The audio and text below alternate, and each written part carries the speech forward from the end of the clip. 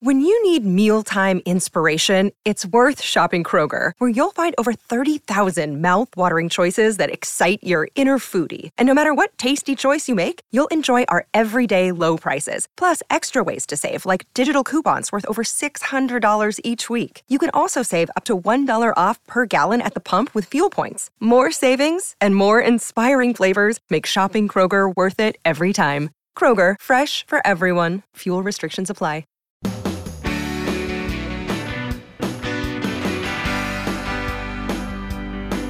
It's my pleasure to welcome you to the Clark Howard Show. Our mission to serve and empower you so you make better financial decisions in your life. In today's episode, we're starting out with Clark Stinks. Also, are you waiting on your tax refund? Man, you're not going to believe how not alone you are. So, once a week, we have a segment on our podcast called Clark Stinks. It's where you go to clark.com/ClarkStinks and you post where you feel I did a bad job, bad advice, bad information, or you think I'm just plain wrong. Producer Christa goes through the posts at clark.com/ClarkStinks and then shares highlights with you right here, right now. I should have never encouraged you to speak. You must think I'm pretty stupid. You should be ashamed of yourself. Well, maybe I'm wrong. Maybe I'm wrong. Maybe you're right, pal.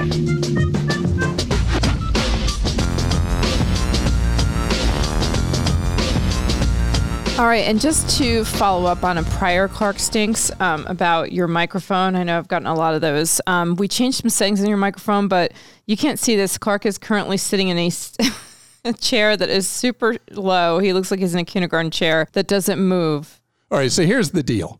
I have always stood when I used to do a radio show, now the podcast, and I always stood and wandered around the mic, and I was on a mic that was not so directional, and it picked up the sound pretty much equally, unless I turned way away from it. The mics we're using right now are ultra directional, meaning I move a fraction of an inch away and audio quality declines. So now we have me, I think next you're going to put me in like a neck brace that I can't move my head at all. I'm sitting in a chair with no wheels and I'm a prisoner to this mic. So I think the settings worked, so we'll see. We will see, but I just want all of you to know, because many, many people have posted about the audio quality problems with me wandering away from my mic. And so hopefully that will improve with the settings change and with Christa putting me in the elementary school chair here. And it's the first time that you felt really tall, right? Oh, ouch. Ouch. Oh, right, no. Now I'm going to read some Clark Stinks. Yeah, that would be appropriate. Okay. Clark doesn't stink, but he sure has trouble taking a hint. Several people have asked or commented about monochrome laser printers, but I have yet to hear any recommendations on products, as was given recently about inkjet printers. My current inkjet is past its useful life, and all I ever print is black, so hearing about these on the show sounds like a much better fit for me. However, I have no clue as to which model to buy. Chris. Well, Consumer Reports loves several of the Brother printers. They're their favorite for black ink laser printers, and they are relatively cheap. The beauty of the black laser ink printers, non-color, is they're relatively inexpensive to print on, and they just work. They make beautiful copies, and they particularly like a Brother that's $230 that has an ultra long model. What do I do? There's no way, Christa, I can give that entire model because no one would be able to gather that. We'll put it in the episode notes. Thank you. But $230 seems to be the street price. And that would be one in particular for someone running decent volume. There's another Brother that gets the same score that is a Best Buy, only $130. And we will list both of those. Hi, Clark Von Stinkle. You recently said... That's awesome. That's new, isn't it? It is. Never heard that one.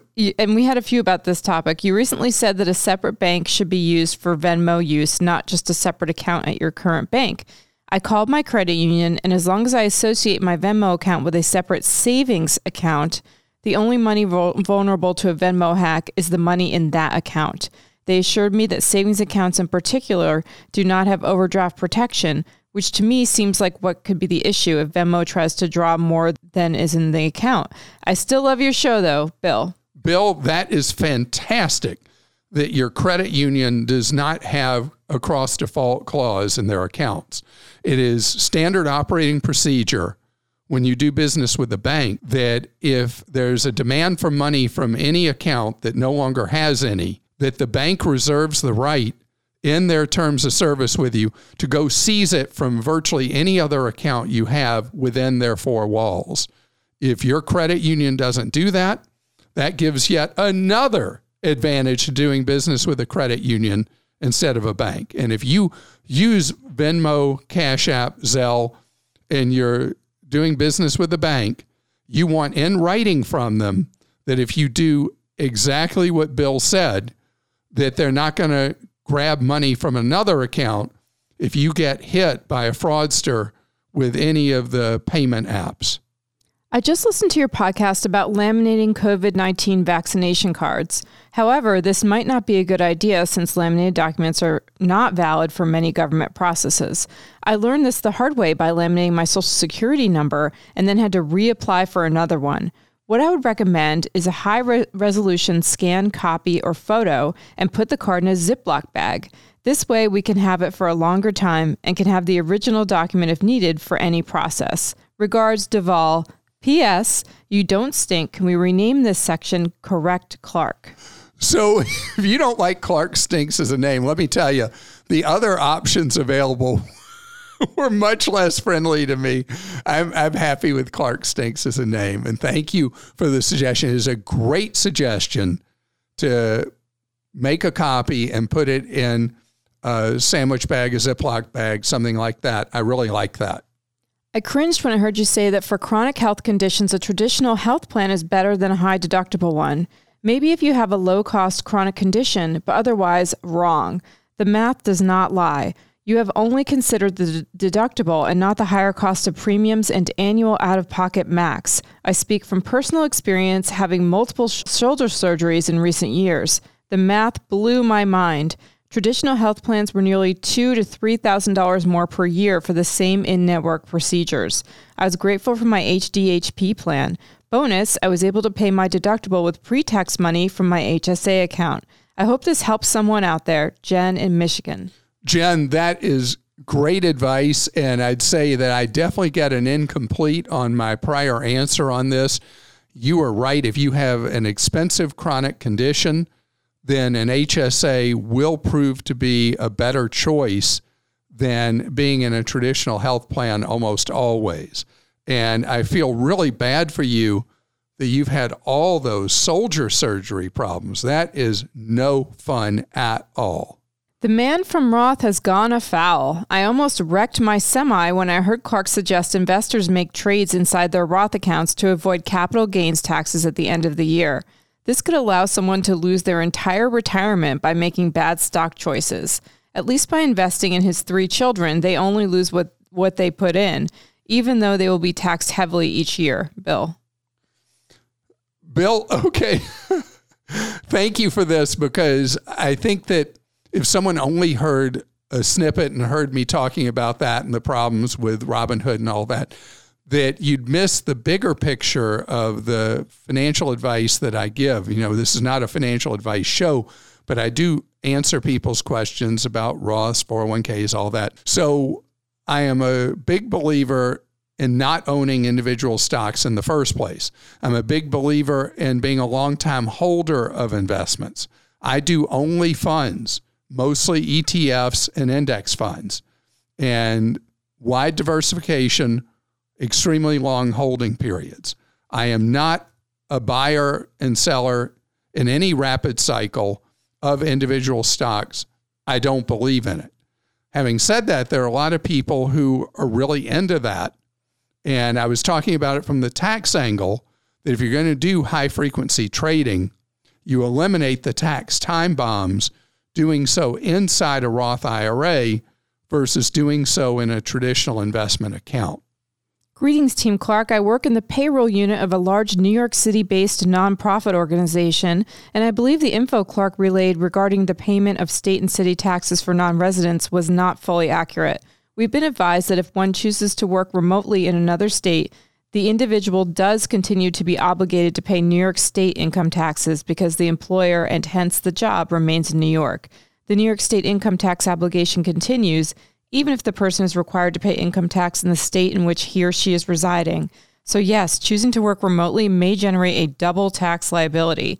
Note that one is not liable to continue paying New York City taxes if permanently moving out of the city. Abe, thank you so much for your post. The deal here is, key wording you said is that if one chooses to work remotely in another state, that's when you may get whacked by big time taxes from a high tax state like New York. So if you are working domiciled in another state, that's where you are employed by the company, and it is not something where you are choosing because the employer is allowing it, typically pandemically related, for you to work remotely instead of in an office, then that may be the case. But in a situation where you are hired as a resident of another state, in our case with Clark.com and ClarkDeals.com, we have people who work for us around the country, and we hired them where they live to work from where they live, not as a remote worker, but they're just based in that other state. And so the circumstances of each individual situation are what make a difference. If someone is given a privilege to not have to come into the office, but they're considered to be an employee of record, in the case you're talking about in New York State, then yes, the tax could be really hideous. Clark seems to be snippy about people who pay for things they can get for free, as if all of us have more time than money. He should be teaching people how to calculate this out. Hulu ad-free is $11.99 a month, for instance, and let's just say minimum wage is $11. If you think your time is worth minimum wage, figure out if you see more than an hour and change of commercials in a month. If so, it's probably worth it. Sean. So my daughter Steffi is posting as Sean. My daughter is very much in cahoots with you, Sean, and thinks that Hulu, the higher price Hulu that's ad-free, is absolutely worth it because of the value of time. So I've always said my time is worth nothing. I'd rather save the money. So each of us make our own calculations as to the value of that time. A lot of people, when commercials are running, are looking at their phone anyway, looking at text messages, social media, responding to emails. So I don't know that the time becomes completely non-productive. Clark, you're always raving about how low the rates are at credit unions for car loans, but if you refinance through AAA, you get a better rate than just being a member at a credit union. So they're saying that AAA in many jurisdictions does auto loans. You know, AAAs are clustered by geography, and not all AAAs are the same. And so there are a number of AAAs that do auto loans, and the poster is saying that I should mention that AAA does auto loans potentially at a lower price than a credit union. And Marianne also said, just P.S., the rates for mortgages are just as competitive. At AAA? That's what Marianne said. Not familiar with AAAs that do mortgage loans, but with mortgage loans, I've always been a big fan of you shopping multiple sources, especially for a refi, where you're going to find that the more you shop that mortgage loan, the more leverage you have to get your best deal. And coming up next, everyone's favorite nightmare, the IRS. Oh man, the IRS, I would say, is the least popular of all federal agencies. And people who work for the IRS that I've met over the years have been very fine people, but they've got a terrible job. They're the ones that tell us we got to pay money, right?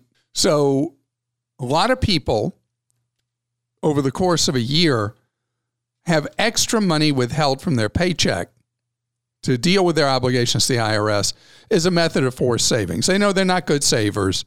And by having extra money withheld from each paycheck, they're creating what for them is going to be like a bonus check when they file their tax return, and then they get their refund. And the refund allows them to do something they want to do in their lives, fun, or to deal with debts they may have. Well, this year, what's totally unfun is people by the tens of millions are waiting for those refunds, perhaps as many as 30 million people, because for so many different reasons you can't count, tax forms that people have submitted for their 2020 taxes are having to be manually processed instead of fully electronically. And so the IRS, extremely short of personnel and discombobulated by the pandemic, they're just not in a position to do quick processing. Plus, Congress made changes at the very last minute plus to the way taxes were going to work for 20, and that messed things up at the IRS. So your refund that you are anticipating to do something in your life, you may wait and wait and wait. So I have an alternative for you, and that is I'd like you to no longer use the IRS as your emergency savings vehicle, or your, not emergency, what do we call it? Your way of forcing savings into your life. Instead, at your employer, reduce your withholding so that you won't anticipate next year having a big refund of your 21 taxes. Instead, whatever amount you will reduce your withholding at your employer, set up at the same time an automatic deposit into a savings account with an online bank or a credit union, never with a traditional bricks and mortar bank. You set up that savings and you will have the effect of getting the same money into your hands as you do now waiting for the IRS, but you won't be waiting for the IRS anymore.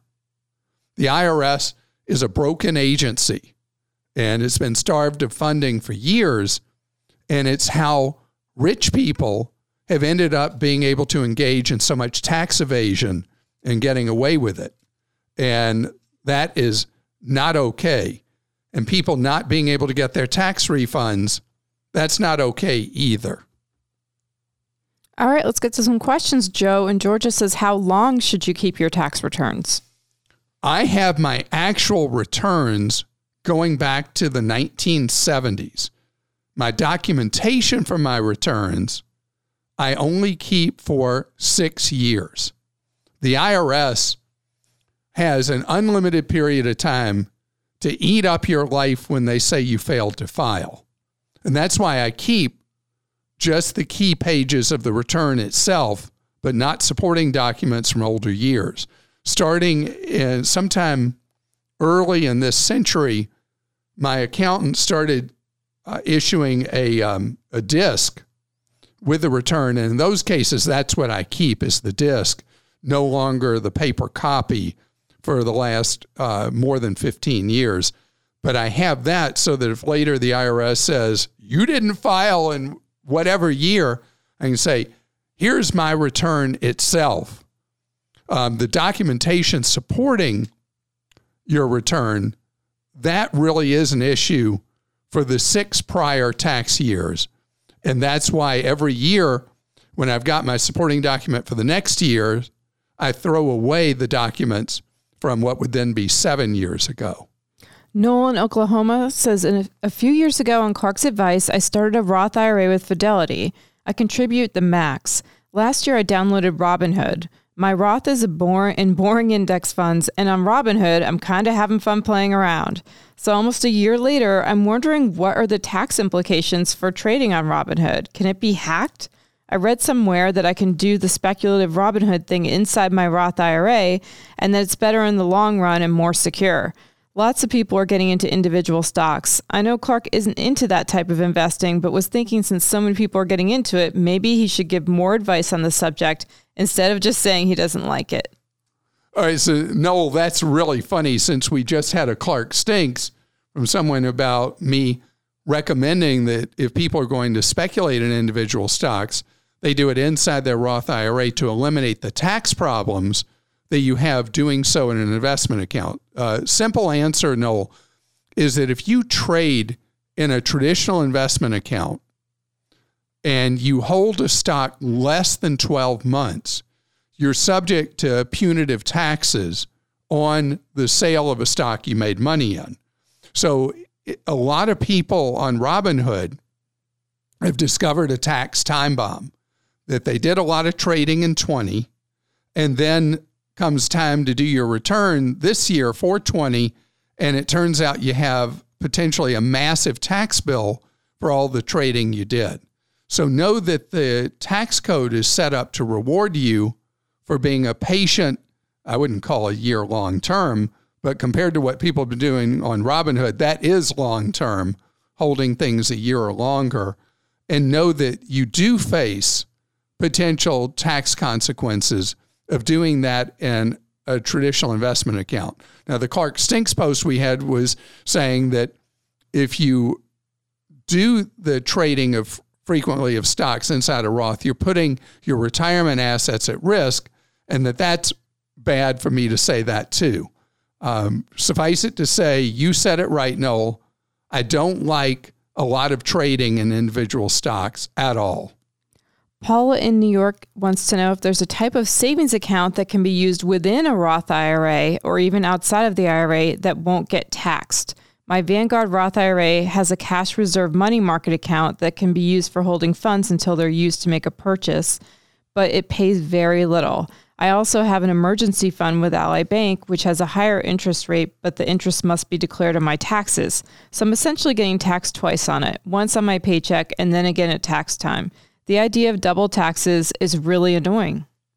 So, Paula, this gets a little complicated. So with money that you have idle, if you're in a significant tax bracket, it should be, you already have an account at Vanguard, it should be held in a Vanguard municipal money account, either a municipal money fund, a short-term, limited term, intermediate term, long-term, or a mix of those. And then you eliminate almost all taxation on your savings if it's in a municipal fund. This is most appropriate for people who are in moderate to high tax brackets. Otherwise, you can, inside an IRA, put money in the money market account or one of the equivalents that would be similar to that, and the money you earn won't be taxed, but it also will miss the ideal purpose of a Roth, which is long-term growth of your funds. So, on the ordinary income tax bill you're getting for having money in Ally Bank, nobody ever likes to pay tax. But unless you're in one of the significant tax brackets with income in the couple of $100,000s a year or more, I would say just pay your tax on the Ally if the purpose of that account is to be savings available for a rainy day. And then Sean says, I recently found out about some substantial tax incentives in my state for installing solar. Some companies are advertising zero down with the system paying for itself. Is this possible, or is this just a way for them to get a salesman into my house to try to convince me to buy something? Sean, that is a sales pitch where they say, this is so great, you'll be paying yourself to have solar. It'll be the greatest. So, yes, I do think that where they say you pay nothing down and you're going to just make money falling out of the sky thanks to the sun and your state with tax incentives, be very wary and skeptical of that, because the tax incentives will improve the payoff from installing solar, but it won't make it less than free. Having somebody come to your house is a closer technique. They don't necessarily need to come to your house at all. A number of solar companies now can come up with an estimate that can be right on the money using satellite imagery to figure out a solar install and what it would cost. The purpose of getting inside the four walls of your house is to pressure you to sign for that solar system right then and there. And I'm sorry if we didn't get to your question today. We get so many. It's impossible to answer them all because we get thousands of questions every week. Some of your questions may be answered by going to clark.com. You can also reach out to our Team Clark Consumer Action Center. You can see info on getting one-on-one free advice at clark.com/CAC.